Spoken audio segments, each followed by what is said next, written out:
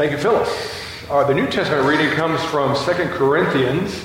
I will be reading chapter 5, verses 16 through 21. Hear God's word. So from now on, we regard no one from a worldly point of view, though we once regarded Christ in this way. For we do so no longer. Therefore, if anyone is in Christ, he is a new creation. The old is gone, behold, the new is come. All this is from God, who reconciled us to himself through Christ, and gave us the ministry of reconciliation, that God was reconciling the world to himself in Christ, not counting men's sins against them, and he has committed to us the message of reconciliation. For we therefore are Christ's ambassadors, as though Christ were making his appeal through us. We implore you on Christ's behalf, be reconciled to God. God made him who had no sin to be sin for us, that in him we might become the righteousness of God. May we pray.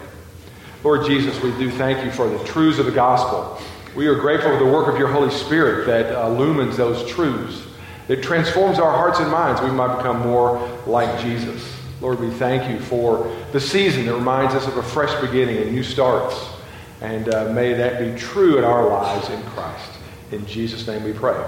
Amen. Okay, I'm kind of standing here from the middle. I might wander around a little bit today. I'm not quite sure, but I kind of like it better than standing over there in the pulpit. And I'm going to share some things with you today. I guess, I kind of joke with Howard that I'm kind of the annual preacher. I'm kind of the closer, you might say, at the end of the year. So that's all good. So I'm going to share really some kind of things on my heart today with you. I'm going to veer from the text a little bit, I guess you might say, but you might give me that license. Yesterday, we had a promotion here at the church. We had a promotion service, and that promotion service was for Wales Madden.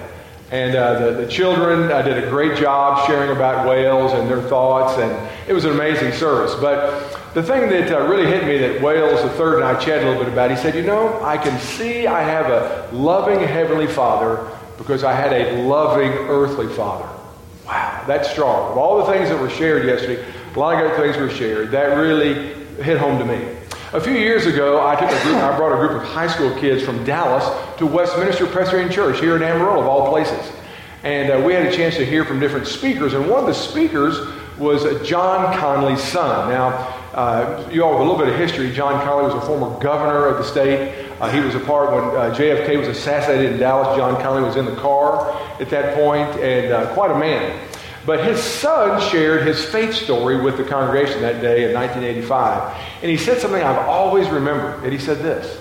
He said, too much of my life, I've patterned my life after my wrong father. And I went, oh, your dad was a governor. Your dad was whatever. And I since found out that this man he kind of lived a life on the wild side for many years, but probably came to Christ. And he was saying now he was modeling his life after a different father. Well, a few days ago was Christmas.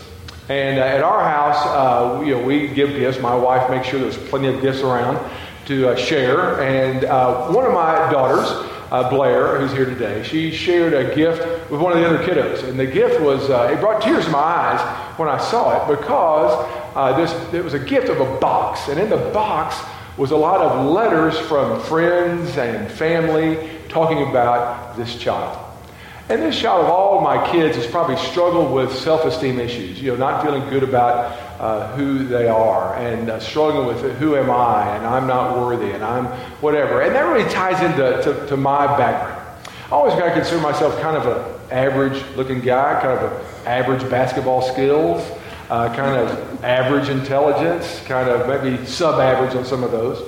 But I always kind of felt, I never really measured up. I didn't get the scale. I was just kind of subpar, you might say, in my own life.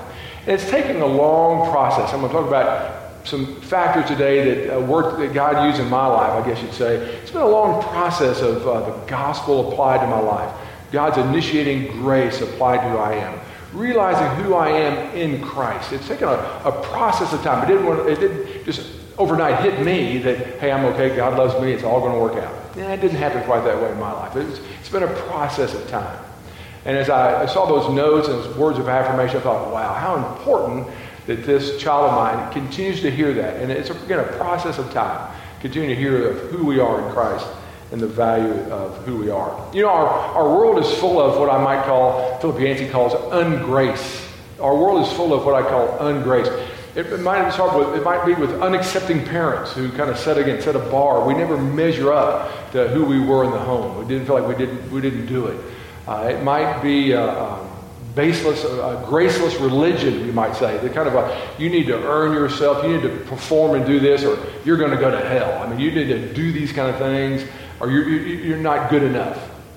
Or it could be just the secular culture of which we live in.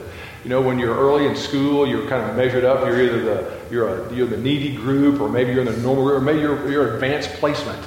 You know, in those early years of elementary school, we're already measured in those kind of ways. Corporations, you get grades for how good you perform. The government doesn't know anything about grace. It's all ungrace. Frequent flyer programs. You name it. Whatever the world has, it's really based upon earn it. You got to perform. You got to do it. And so we absorb it, kind of like pollution. I lived in LA for a number of years, and you just kind of get used to the pollution. You breathe that stuff in all the time. It's just what is. And so kind of the world kind of being ungrace, I think that's what we naturally absorb. And I think that happens for all of us. Now the Bible really, we can make the Bible kind of be that way. We say, oh, the Bible's a bunch of heroes or people who are supposed to live up to the standard of all these people who did mighty things in the Scripture. Those are our models and examples. I don't really think that's what the real tenor of Scripture is.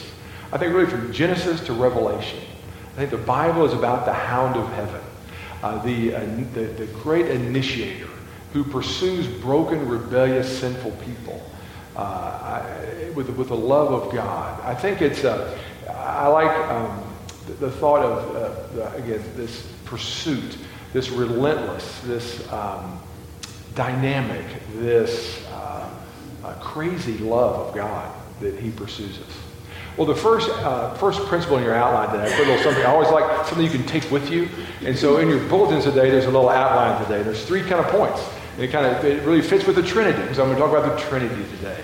And there's a little thing on the back I put in the bulletin before, but I want to put it before you again. But the first point in your outline is this, that the first point is initiating grace. Initiating grace. And how important that is for us to absorb this truth.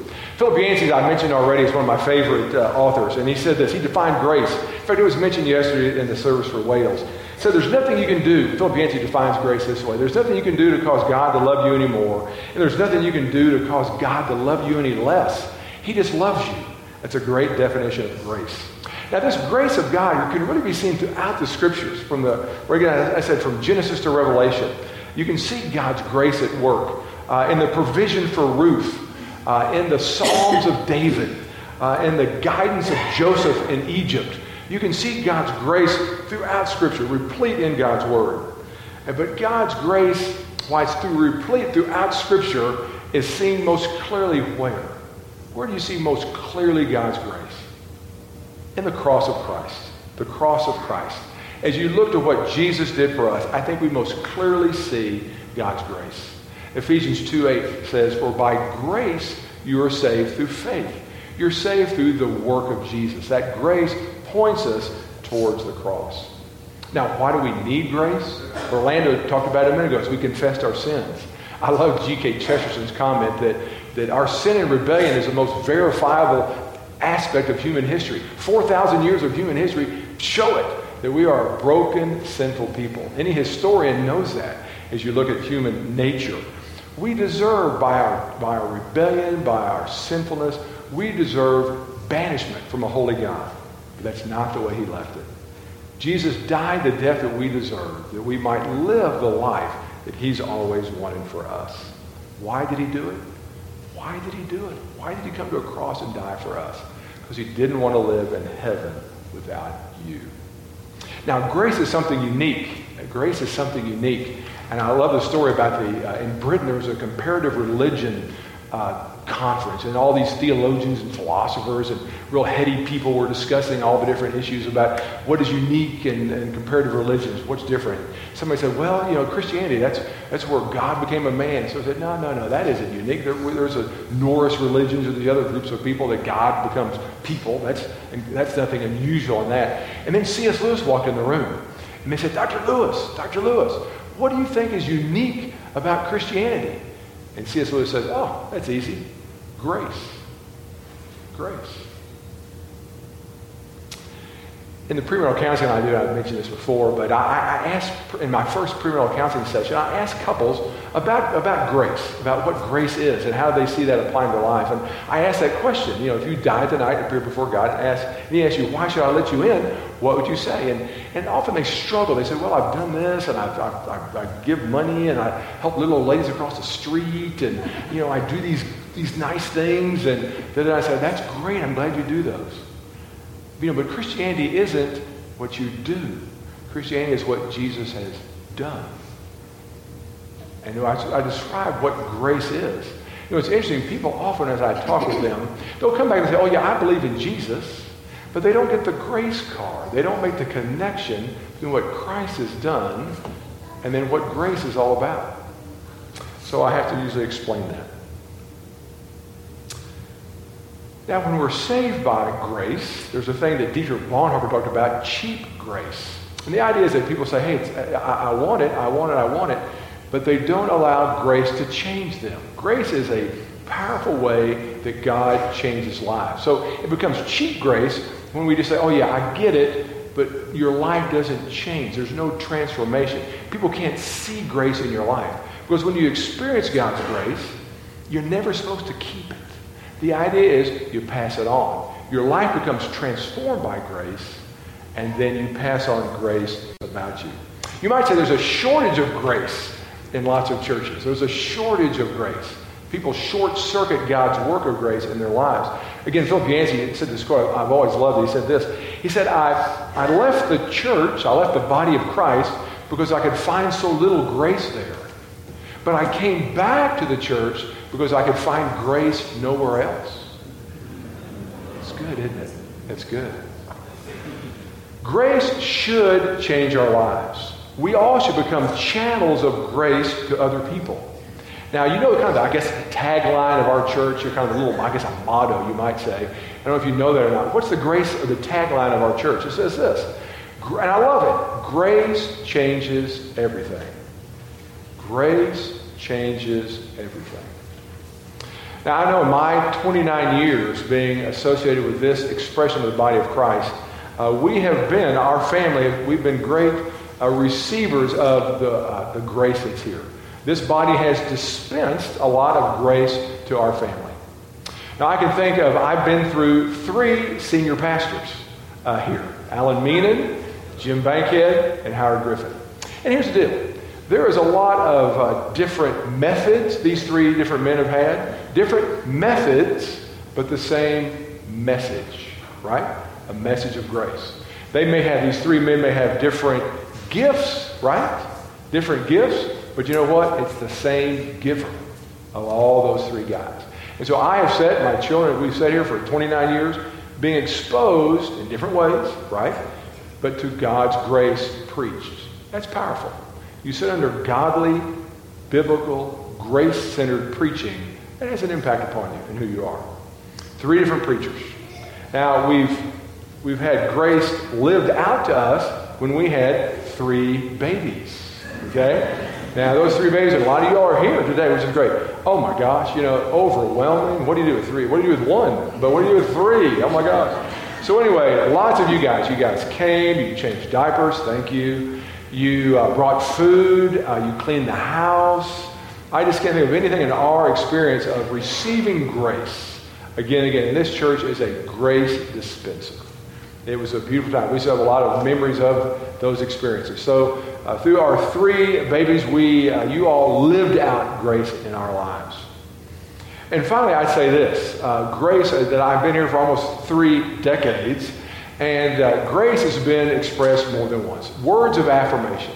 Now, sure, there have been rough days. There have been long days at times. But I can't say how many times in my life, words of grace, words of affirmation were expressed and have been expressed to me. Wouldn't go anywhere else. I know for many years I thought, I'll go back to Dallas. Nah, who wants to go to Dallas, right? Nobody, unless you want to go shopping. But otherwise, I'm not going there. So anyway, so grace, again, grace expressed, grace lived out, grace preached. We all need those kind of experiences. Grace loves you right where you are. But I love the expression, but grace loves you too much to leave you there. Flannery O'Connor, a little quote in your outline. Flannery O'Connor, famous author, said this: all human nature vigorously resists grace because grace changes us and grace is painful. Well, now, I went to the great source of authority on this. I called Chuck Alexander. And I said, Chuck, tell me about Les Mis. Tell me about Les Mis. Because I kind of thought, this is a good story. Now, if you know the story about Les Mis, the Jean Valjean, who was kind of a crook, he was kind of a low-rent crook, but he experienced grace when the priest forgave him for stealing the candlesticks, right? So his life was changed by grace. But the inspector, Javert, whose whole life was rules and justice and tit for tat and no free lunch. You get what you pay for, that kind of. His whole life was that. When he encountered grace, his life fell apart, committed suicide.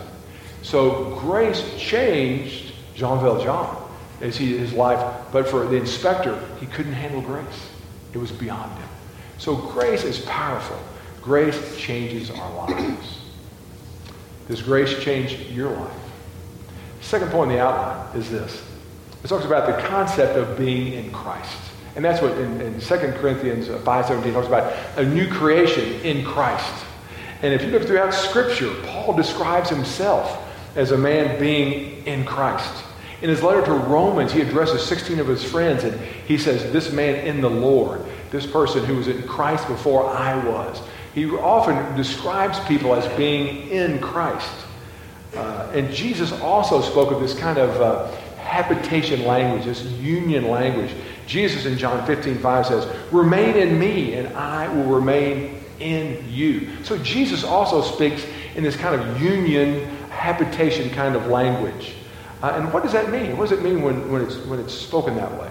It's really replete throughout Scripture. In the New Testament, over 160 times, that phraseology, in the Lord, in Him, in Christ, is used. And what does that mean? Well, it's not a spatial term. It doesn't mean like being in a box, we're going to be in Christ. It doesn't mean that. John Stott, again, a little definition in your outline, says this. So the relationship, Jesus and us, which is thus depicted in this phraseology, in Christ, in the Scripture, is something more than a formal attachment or a nodding acquaintance, something even more than a personal friendship. It is nothing less than a vital, organic, intimate union with Jesus Christ, involved a shared life and love. This word in Christ, you think about the ways it's described in Scripture. We're chosen, we're adopted, we're accepted, we're redeemed, we're forgiven, we're justified, we're reconciled. Does that sound like an intimate relationship being described? It is. I've done this before, but I think it's so good. Here's your sin. Here's your rebellion. Christ comes. He covers that. God no longer sees your sin. He sees Christ because you're in Jesus Christ. No other religion offers this kind of warm, intimate relationship. A Buddhist doesn't say you can know Buddha. A Muslim doesn't say you can know Muhammad. A Confucianist doesn't say you can know Confucius. A Marxist doesn't say you can know Karl Marx. No. Only Christianity can say you can know in a personal way its founder. Also in your bulletin it says this, John Stott does. Christianity is not the acceptance of certain ideas. It's a personal attitude of trust and devotion to a person. That person is believed to be alive and accessible to all. Are you experiencing that ultimate personal relationship with Jesus today? Would you like to? Third point in your outline is this. Gospel-focused, sorry about the extra S in your outline. The gospel focus, which I think is enabled by the Holy Spirit. Gospel-focused, enabled by the Holy Spirit. Now, for years, I always thought when I heard the word gospel, I thought that was something that should be preached occasionally from the pulpit. I thought that it's something that people need to understand the gospel. I thought it's something that people need to share with people who don't know Christ. They need to share the gospel. But I always thought the gospel was a concept that just applied to salvation only. But in the last 10 years, I've kind of been broadened in my thought and my belief of what the gospel is all about. I've come to realize the gospel of Jesus Christ applies to all of my life, not just to my salvation. Tim Keller talked about this focused life, and he said this. It's a little bit, you got to track with this a little bit. He says this. Talk about this broader perspective of what the gospel is. The gospel deals with more than just the judicial. That means salvation. He says the gospel deals with more than just the judicial, our standing before God. For it is the power of God that brings salvation, a comprehensive transformation. Everything is secured by Jesus' death and resurrection. Everything is empowered by the Spirit, whom he bequeaths. Everything unfolds as God himself has ordained this great salvation. So the gospel really applies to all of our life, not just our salvation issue, just on that judicial point. And I can kind of describe this in a different way, this broadening idea of what the gospel is. Your interior life, what's inside of you, is not going to be changed by a bunch of rules, a bunch of do's and don'ts. What goes on here is not going to be changed by external rules. What really changes in life is what? Love. Love changes lives. And that's what the gospel does. The gospel takes what happened at the cross, the most supreme example of love at the cross of Christ. We see the full expression of God's love for us. We see his justice, we see his love, we see who Jesus is. And that's where we're transformed as we experience that love in deeper ways. Now, let's think about sacrificial love for a minute and how that changes us. You think about a parent. Now, if a person's a good parent, they have to do a lot of sacrificing, don't they? They have to give up a lot of stuff, a lot of things they may enjoy doing for the sake of raising children, reading to them, going to their events, doing things, feeding them. So a parent is a person who sacrifices a lot for the sake of their children, right? So one way we see sacrificial giving. And I think as a young child, I think about when I was a 10-year-old. I went to downtown Dallas, and I saw my favorite movie in 1963, and it's still my favorite movie. You know what that movie is? John Wayne is in it. That movie is, you're right, Biff, that movie is The Alamo. Right, okay. I thought, oh my gosh, here are these guys dying for Texas. Oh my gosh, these guys are giving their lives away for freedom. I went, wow. That kind of inspired me. That sacrificial giving of their lives was something that inspired me, and still does in that way. Substitutionary sacrifice is an amazing gift. If it's a guy stepping in front of the other person, taking the bullet, if it's a person who pushes the other person away from the oncoming train and then they get hit, sacrificial sacrifice is kind of the ultimate expression of love, isn't it? Well, Jesus described his own sacrifice in John 15:13 when he said this, "Greater love hath no man than this, then he should lay down his life for his friends." You see, your sins were so great, he had to die. But he loved you so much, he was glad to die. The gospel, Christ's substitutionary sacrifice, applies to all of our lives. The attitudes we have, the places we go, how we relate to people, how we use things, should all be lived under the shadow of the cross. You know, God takes care of the big stuff, right? And he lets you sweat the small stuff. No, even the small stuff he handles. But he's already taken care of the big stuff, right? His substitution. He died in your place. The Holy Spirit brings us to the foot of the cross. And it helps us daily to apply the truths of the gospel, the cross, the resurrection, to our lives as well. We become better channels of his grace as we live in Christ and we are focused on the gospel. Now, in 2019, in conclusion, I have a couple of thoughts, a couple of applications. In 2019, I'm going to suggest a few things that I'm going to be kind of working on for the new year. And I bet you go up with a lot better suggestions than these. But these are just a few, and then you add to them. In fact, you come tell me at some point. I'd love to hear from you. First thing is this. I want to read all of Scripture. When I read Scripture, I want to read it in a gospel-centered way. In other words, the Bible applies to Jesus. And we see things in the Scripture that really apply to the cross and the gospel. So you read Scripture in the context of the gospel, applying to Jesus and the cross. Second thing is this, what I want to do in the new year. I want to have different kind of pointers in my life that remind me of the cross and who Jesus is. Certain kind of pointers. David McKechnie came here a couple of years ago, and he said this. It really kind of got to me. He said, you need to pick a number. Pick some things in your life. Pick a number that when you see those numbers, it reminds you of Jesus on the cross and how much he loves you and what he did for you. I went, okay. So I picked the number 11. Why did I pick 11? Well, maybe 11 disciples survived after Judas. I don't know why I picked 11. I picked 11. And so anytime when I see the number 11, here's kind of my embarrassing thing to tell you. But anyway, anytime I see the number 11, I think about the cross. And now, okay, I work out at the town club. Okay, I do the town club, and I do a little Stairmaster kind of thing. And so I have a little thing that pops in front of me. It has the numbers of how long you've worked out. So that means a minute and 11 seconds, 11 minutes and 11 seconds. Multiples of 11, 22 minutes and 22 seconds. 33 minutes and 33 seconds. Okay, anyway, you get the point. All right, so here's the idea. When I get to one of the things on 11, this is kind of embarrassing to tell you because I'm not really a hand raiser. It's not kind of my thing. But I kind of thought, okay, when I hit anything about 11, what I do, I'm kind of doing my sermon. What I do, I kind of look around occasionally. I don't want to do it today. I'm going to do it. Okay. So anytime I hit 11, I raise my hands. I'm not a hand raiser normally, but I raise my hands and I look at that. I say, Lord, thank you for the cross. Put my hands down real quick. Okay, but anyway, the idea is so I'm doing something to remind me of the cross of Christ. In fact, I worked out with Blair the other day. I said, okay, Blair, I got to do this because you're going to be there tomorrow. I'm doing it. Okay, here you go. So anyway, so that number 11, wherever I see number 11, it brings me back to the cross of Christ, right? Okay, so little pointers in your life that help you and get you back to the gospel, to the cross and what that might be. Now, I don't know about you, but in the mornings when I wake up, what happens when you wake up? The first thing that happens, all your problems and worries jump on you, right? It's kind of like they got a planned attack in the mornings.